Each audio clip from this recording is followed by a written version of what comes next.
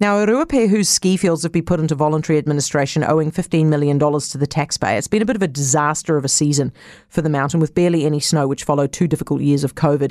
And with us now is the new Ruapehu Mayor, Weston Curtin. Hi, Weston. Good evening, Heather. Thank you for having me on your show. By the way, congratulations.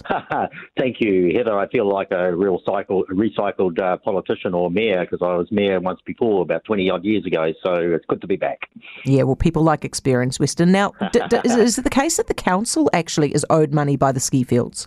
Yes, that's correct. We've got $500,000 at stake here, Heather, and we'll be doing our best to, make sure that it is secure and try our best to get it all back.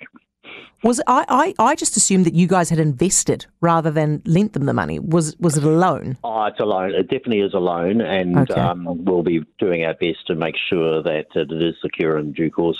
Weston, what do you hope happens here? What's the best outcome in this situation? Well, we've certainly got a voluntary administrator involved, and that is a good signal to actually revisit or reset the governance, I guess, of the REL board, and also look at options that we've got in front of us. And obviously, they need to work their way through the day-to-day running of that business. And obviously, we've got an issue around the no snow and COVID and the likes in the past. But I think that there's a light at the end of the tunnel in terms of, how we can address this. And it's essential that we pull out all stops to actually address the long-term prospects of this business, because it's not only a regional asset and the cornerstone of our business and tourism, it's actually a national asset. And I'm sure that the government are also involved in this donkey deep to make sure that something comes out of it positively. And we're going to do our best to work with the associated bodies around us. Weston, someone's going to buy it, right? This isn't going to be the end of the ski field, is it? Oh, there's a number of options, Heather. Obviously we've got shareholders, we've got groups of people that are involved.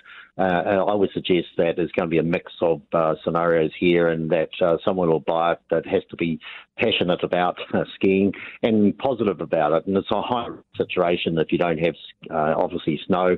But there are no activities surrounding this business, and obviously snow is part of that. And skiing in the North Island is key to the success, but we're going to work through the issues, and let's hope that we'll get a good ski season, perhaps not only this season but next season as well.